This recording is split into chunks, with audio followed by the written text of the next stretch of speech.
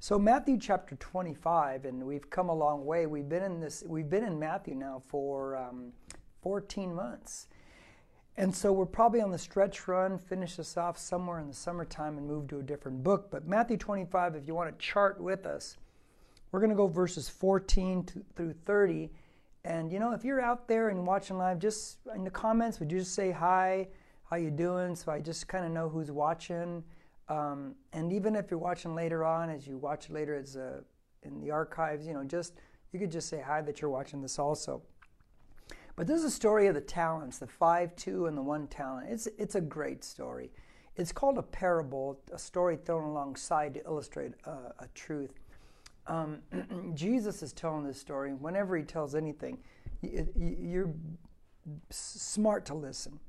Verse 14, we'll pick it up right here because Jesus has been talking about the kingdom of heaven when he started off chapter 25. So he's going to give another kind of similar story to illustrate the kingdom of heaven.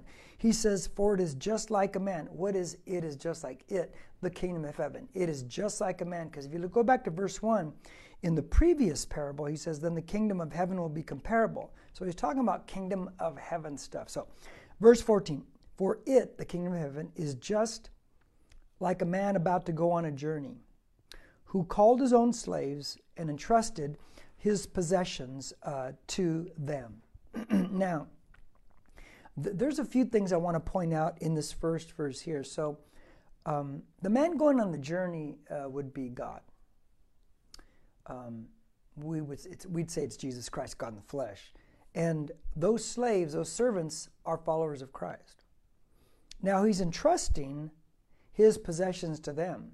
Now, if you think about it, the master owns the person, the slave, and he owns all the possessions that have been entrusted to the slave, to the person.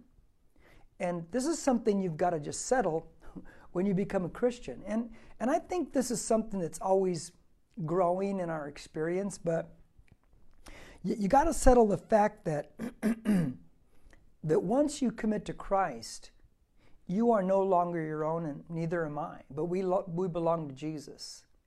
And in belonging to Jesus, everything that we have, he's given to us. All of our possessions, every talent and ability that he's poured into us, that's owned by God. So he's making that clear from the very get-go that he trusts us with what is his. We are his, and all our gifts, talents, and abilities, they are his. Everything I own, that is his.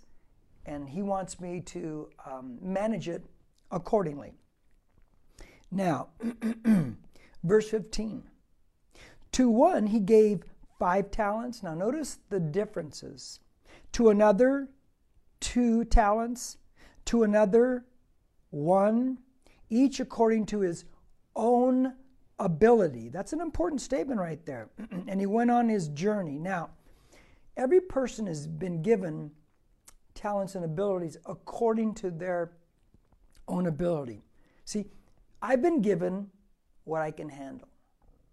You've been given what you can handle. Now let's take the 5, 2, and 1 talent. And let's just, for the sake of I guess being real, almost every one of us is a 2-talent person. Let's look at it that way. I know we'd all like to think, we're a 5-talent person, but no, I think the more the exception is we're mostly 2-talent people.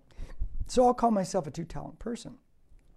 But here's the thing that you got to think about. There's a couple things that I'd like to bring out in this right here.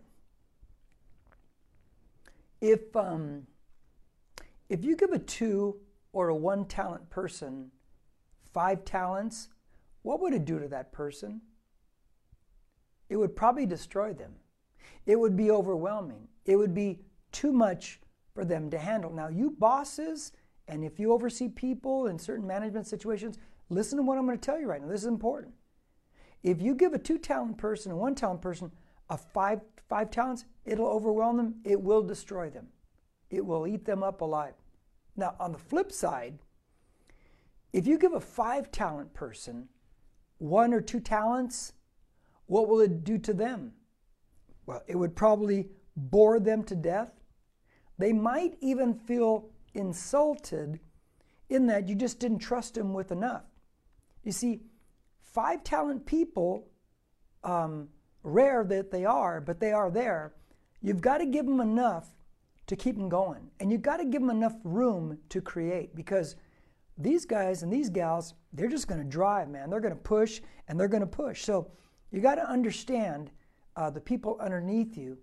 And so Jesus is making a statement that he's given different people different levels of talents. Now, let me tell you what a talent literally is and what's been given to them. So later on, when I go back and reference it, it'll reaffirm a thought to you. A Roman talent, this is money. A Roman talent, one of them is worth 6,000 denarii.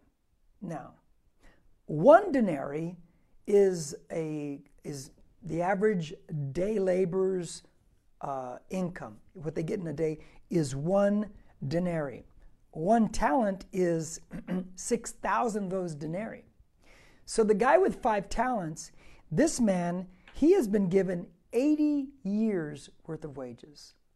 The guy with 2 talents has been given 32 years of wages, and the guy with 1 talent has been given 16 years worth of wages. So they've all got a lot. They really have. But each one has been given according to their abilities. Now, let me delve into something that has bothered me at times in my life, and I think it might have bothered you and every other human on the planet, I think. You ever sit there and just wonder, like, God, it's really not fair. Why'd you give that person so much ability? Why'd you give them so much talent? Why did you give them? Man, look at the personality. Look at everything that they've got. Why'd you give them so much? You ever think that? I've thought that. I thought, why them and why not me? And if I go down that rabbit hole and I start dwelling on that, well, number one, I can get really upset with God. And secondly, I can get really frustrated with myself, because I'll start looking at myself like I'm less than when I'm not less than. Now, let me show you something that, not a fun verse, but you just got to settle it on this verse, and I want to kind of take it and run with it a little bit, if I could do that. Turn to Romans chapter 9. Turn to Romans chapter 9. Now watch this. Romans 9. And there's a certain thing that Paul, a New Testament writer, is going to say. And he's going to talk about God as we contest God as to how come them and not me. Now look at verse 20 and 21 of chapter 9. It says, on the contrary, who are you, O man, who answers back to God? The thing molded, that's all of us on planet Earth. Every one of us, we're the molded thing. We're the clay. The thing molded will not say to the molder is God, will not say, why did you make me this way? Will it? I mean, the clay doesn't speak. But he's saying it, if it could, it's not going to say that to the person molding it. Verse 21, or does the potter have a right over the clay to make from the same lump one vessel for honor use, another for common use? The answer rhetorically is, that's right. Now, as I was looking at this today, as I was going over the notes and studying this chapter out again this morning for this teaching, something rattled in my head things rattle in my head that never rattled before when it comes to verse 20. When it says, the thing molded will not say to the molder, why did you make me this way? Will it? Now, I thought about the word why did you make me this way? And then I thought this. When it comes to, we're all different levels of talent and abilities, but the word why really struck me in that it really determines, our success in life determines our attitude in the word why. Now, what do I mean? Well, we can look around and say not fair and say, God, why did you make me this way? Or we can look around and see, and say, Lord, why? Why am I created this way? See the difference? One says, why'd you make me this way? Well, that's anger that leads to irritation. The other one, God, why did you make me this way? That's curiosity that leads to illumination. I can live in irritation, or I can live in illumination. I think it's better to live in illumination because the curiousness of it is you're trying to find out why. Why was I created this way? Why was I not given everything that person was given? Why do I have this handicap? Why don't they have that? What is it? You see, when you change the motivation of the word why, then you begin to allow God to speak into your life, and you can find out why you are the way you are. Now, can I throw a dagger in deeper on this so that we don't sit here and get stuck on why did you make me this way? Turn to Isaiah chapter 40 if you have your Bible or an app right there if you're at home. Isaiah chapter 40, it's kind of a famous chapter. That the chapter about taking up wings as eagles. It's a great ending to that chapter. But there's a verse before that whole taking up wings as eagles, walk not go weary, run not get tired. Verse 28. Watch what it says about God in verse 28, chapter 40. Do you not know? Have you not heard? The everlasting God, the Lord, the Creator, the ends of the earth. He's the Creator. Does not become weary or tired. Here's the key for us right now. His understanding is inscrutable. Now, inscrutable means that you do not examine it and you do not deliberate over it to decide whether God's right or wrong. It's just what it is. That God is right because God is God. And so we do not deliberate over his understanding or what he does because God is God. And we trust it. And so when it comes to God, you made this person that way, why didn't you give me that? It's better, instead of going, God, why'd you make me this way? Anger leading to irritation, it's better to say, God, why? Why did you make me this way? Because that's curiosity that leads to illumination, and then you can find your purposes in life. Now, let's go back to Matthew 25. Now watch verse 16. It says, immediately. I like that. The one who had received the 5 talents went and traded with them and gained 5 more talents. Now, immediately means that this guy just boom, right out of the gate and went and did something. Let me tell you what that means for you and I. That means the man did not live in what if. Okay, what if I step out and this goes wrong? What if I try this and this blows up? What if I do something with this and I fail and it's the master's money? What if? See, when we live in what if, then we'll never risk.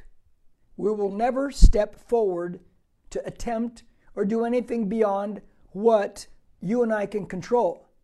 And you and I can do some pretty good stuff within our control, but the great stuff lies outside of our control. That's where the real fruit is, because that's where God comes and takes over from there and does things that are beyond our natural abilities and talents.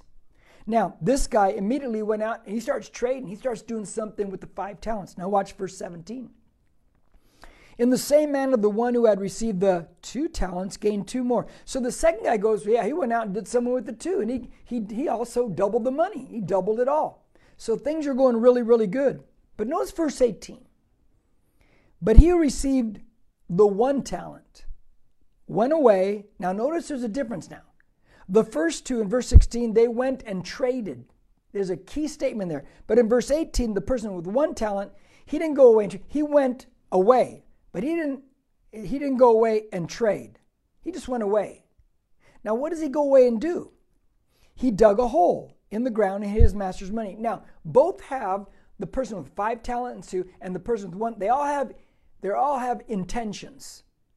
But 2 have good intentions. 2, their intentions based on fear. That's why they go different paths. So this man, in verse 18, he went away. He didn't go away and trade. He just went away and he dug a hole. Now, watch this. Did the man with 1 talent use energy? You better believe it.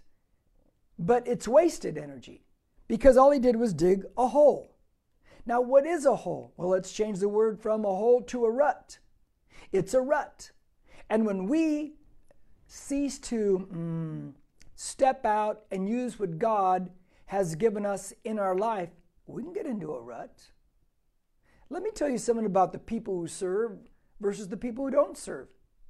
The people that serve Jesus Christ and really do some practical things in life, in their serving their life, they don't get in ruts.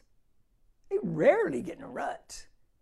But the people that don't serve, then the ruts are all over the place. It gets stale, doesn't it, faith? You know why? Because you're just taking in messages and taking in messages and taking in messages, and you're not giving anything out. And that's dangerous. You know why? Because it's a difference between the Sea of Galilee and the Dead Sea. If you ever go to Israel with us, the Sea of Galilee, teeming with life and fish. Why? Water comes in, water goes out. The Dead Sea, dead. You know why? Water goes in, no water goes out. Which one would you want to be? I'd rather be the Sea of Galilee. This man went away, dug a hole, buried it, boom, no outflow, no serving, no doing anything. I want to be the Sea of Galilee. Water flows in, water flows out. Now, let me tell you something about when you serve God for God's purposes. Whatever you choose to do by the leading of the Spirit, there should always be a moral attachment to whatever you're going to do in life and serve. And you don't have to be in full-time ministry like me. It could be in anything. Let's say your goal is to make a lot of money. Well, why? What's the moral attachment to that? Are you going to use that money to help people? Are you going to use that money to maybe do some things and missions work or whatever? What are you going to do on the side with that stuff? Or maybe your goal is to expand in all kinds of businesses. Okay, great, but what are you going to do? What's the moral attachment to that? See, whatever it is, there should be a moral attachment. When Nehemiah, when he decided to go and rebuild the wall, it wasn't just to rebuild the wall. If you read chapter 1 of Nehemiah correctly, you find out that he was deeply concerned that the people were in a bad situation. There was a moral attachment. He's not going to go build a wall just to build a wall. He's going to go build a wall to help people. So there should always be a moral attachment to whatever we do in life. Now, verse 19.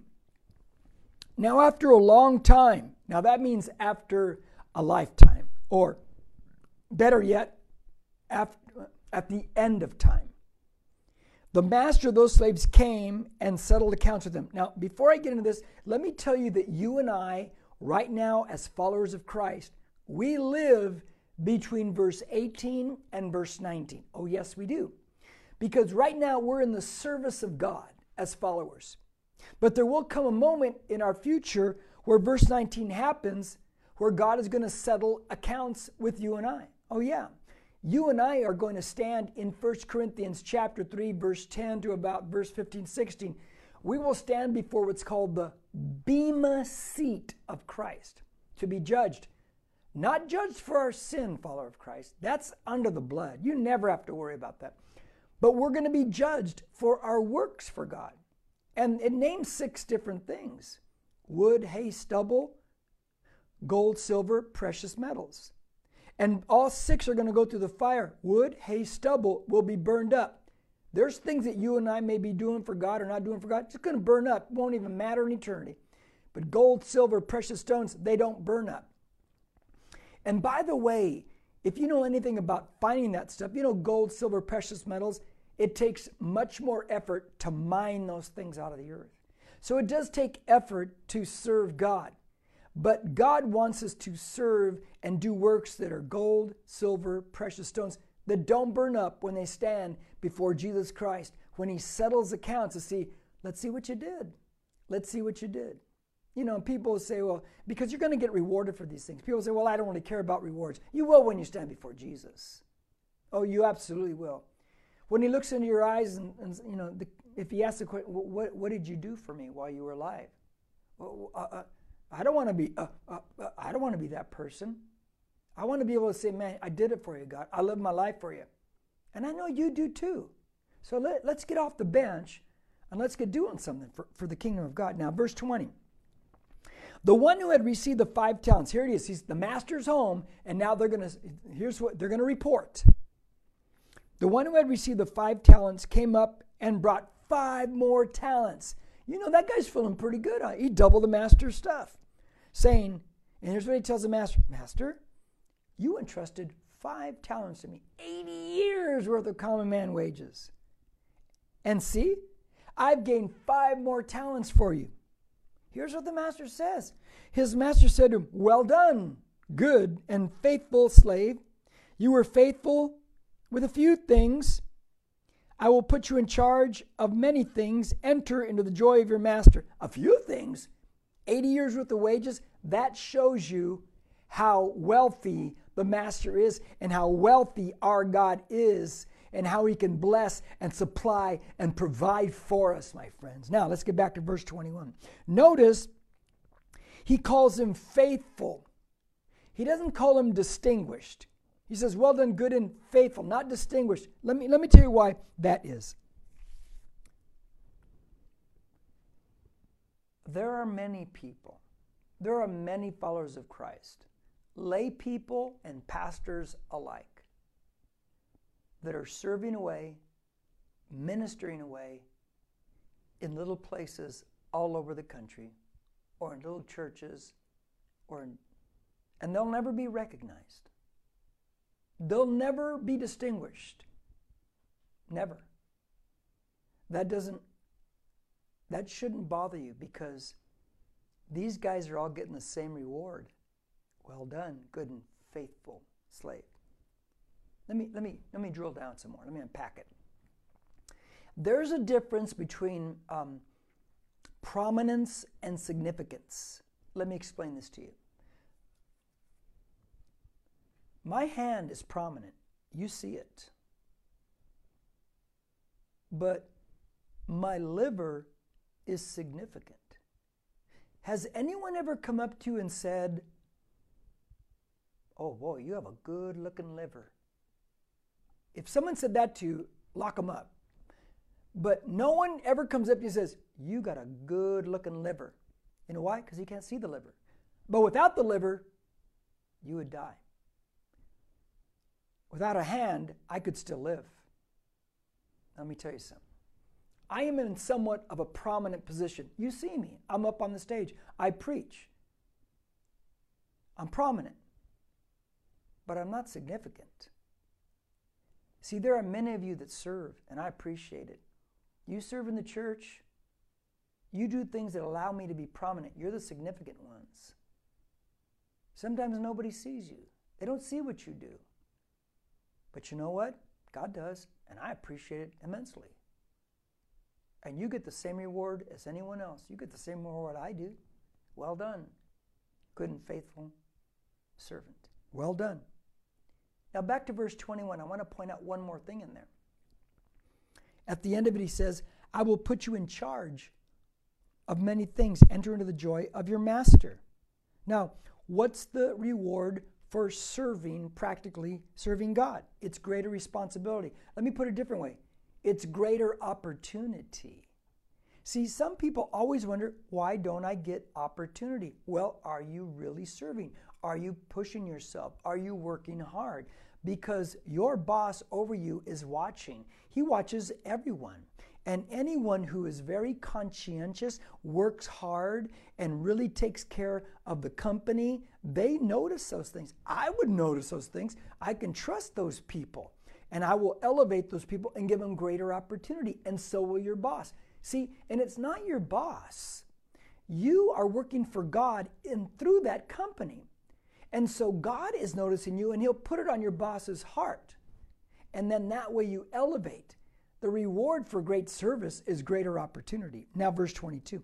Also, the one who had received the 2 talents came up and said, Master, you entrusted 2 talents to me. See, I have gained 2 more talents. So the second guy, same thing. His master said to him, well done, good and faithful slave. You were faithful with a few things. I will put you in charge of many things. Enter into the joy of your master. 5 talent, 2 talent, both doubled it. different levels of responsibility, they get the same rewards, But now comes the turning point. Jesus is telling the story, and he knows how to create, he can set these things up well and creates tension. Now watch. And there's a message here. Verse 24, and the one also who had received the 1 talent. Now, before we read on, remember, 1 talent is the equivalent of 16 years of a common man's wages in that day. Think about what you were in 16 years. That was handed to the man to do something with. But watch what he says. And the one also who had received the 1 talent came up and said, Master, I knew you to be a hard man, reaping where you did not sow, and gathering where you scattered no seed. First off, that man's kind of brazen, is he not? Comes right up and says, you know what, Master, I knew you to be a hard man. You reap where you don't sow, you gather where you scatter no seed. In other words, he's saying, all you made me was a dirt field with no seed in it. See, this is where people tell God something like, God, you never gave me talent. You never gave me any abilities whatsoever. God, you didn't do this for me. Now, you gotta look at the picture of what's going to be, because it's an incredible little picture. This man, he says, Master, I knew you. I think this is where, maybe this is why we get frustrated in life and never excel any further. Because he says, I knew you to be a hard man, reaping where you did not sow. He's accusing the master of giving him nothing. Is that a distorted image of the master? You better believe it. What hurts us the most? Distorted images of God based on people in our past. Have you ever thought of it that way? The way we view authority figures in our life or in our past is the way we view God, and that's why you have to transform your thinking. See, he says, I knew you. No, he doesn't really know the boss. He doesn't know the master at all. Because he's saying, you gave me nothing. That, in fact, is a lie. And if you don't believe that's a lie, look at verse 25. Watch this. And I was afraid. When you don't know who God really is and understand his character, you will always be afraid of God. You'll think that every time you sin, he's there with a fly swatter ready to fly swat you out of the kingdom. You'll be afraid. You'll be afraid to make a mistake because you'll be afraid to step out. You'll be afraid in your relationships. You'll be afraid that people are going to leave you. You're going to be afraid that people don't like you. You're going to be afraid of everything when you really have a distorted image of God. But when you get the right image of God and you have the Spirit of God infusing in you, you watch your security and levels increase. You won't walk in fear anymore. He says, I was afraid. And I went and hid your talent in the ground. So he's confessing to what he did. Now watch his last statement. He says, see, you have what? What is yours? Now,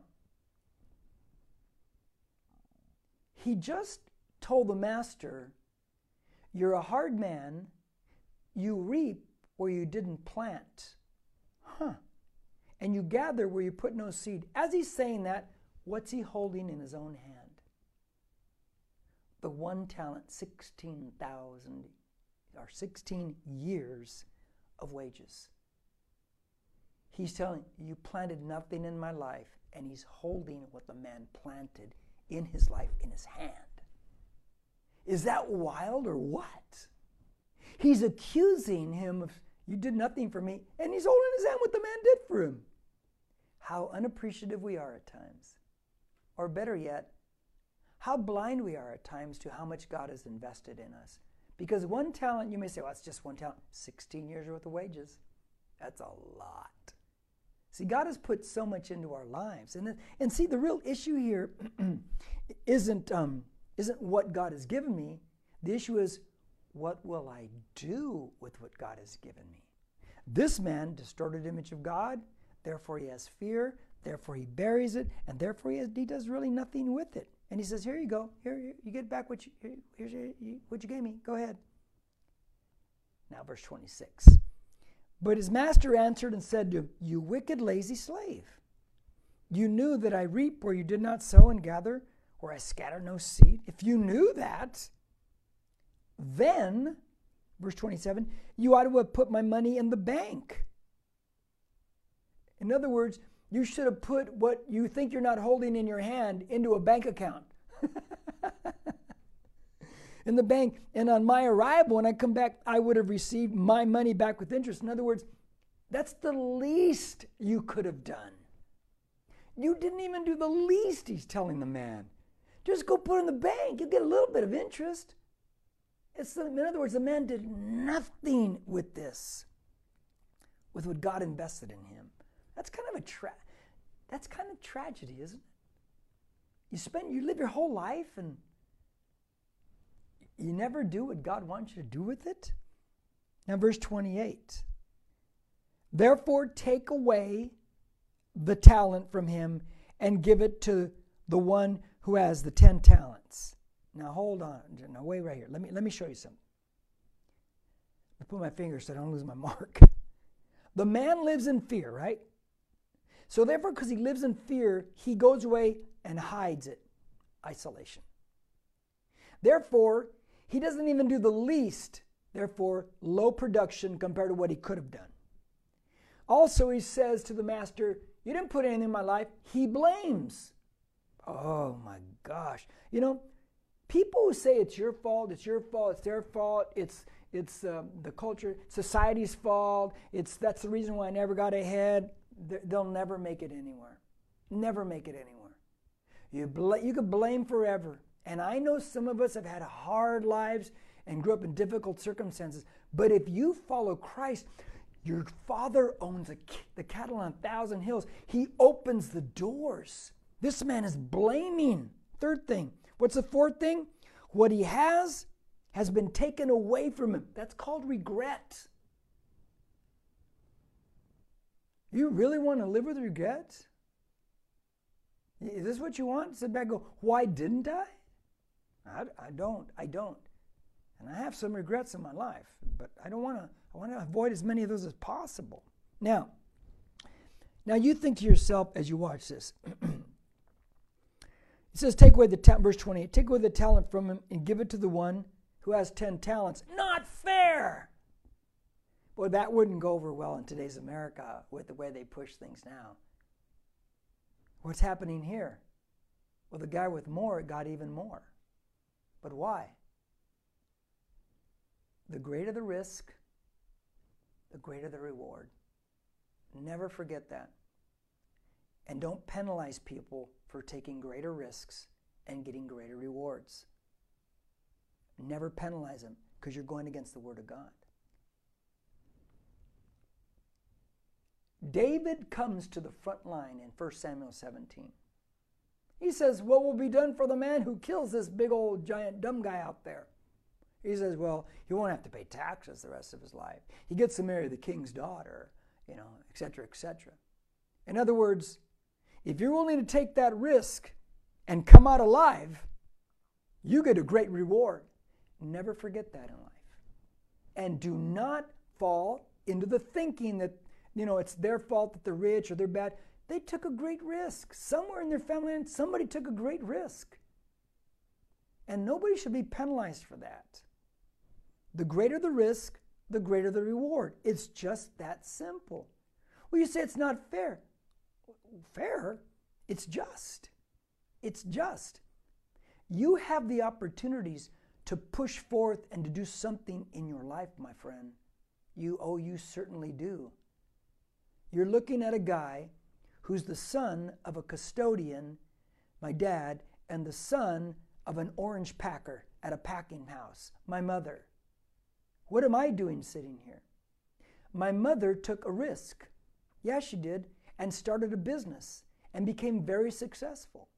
And she springboarded that for all of us. We saw that. And so it gave us a springboard to keep pushing and to take risk. I owe much of who I am to my mother because she took the risks. Don't tell me there are no opportunities in this country. And I'm not going to sit there and myself, or teach my kids to blame others and say it's not fair. No, you go out and make it happen, because there are opportunities there. Now let me get off my high horse now, but it is the truth. Verse 29. For to everyone who has, more shall be given. Well, that won't fly today in America, but it's true. And he will have an abundance. So you can have a lot, and it's okay. But from the one who does not have, even what he does have shall be taken away. In other words, you don't do anything with it. The people that take the risk are going to get what you will do nothing with in your life. They're going to get it. Verse 30. Here's the end. Throw out the worthless slave into the outer darkness. This is Jesus talking. I'm not making anything up. Outer darkness. In that place, there will be weeping and gnashing of teeth. Okay, let me just close with these two thoughts. First off, the man's a slave, meaning he's a servant in the kingdom of God. So I don't think this is talking about hell at all. I think it's talking about frustration. I can live in fruitfulness, or I can live in frustration. But it is my choice. We've all been given talents and abilities. It's not how much we've been given. It's what we do with what we've been given. And let's do something good for the kingdom of God.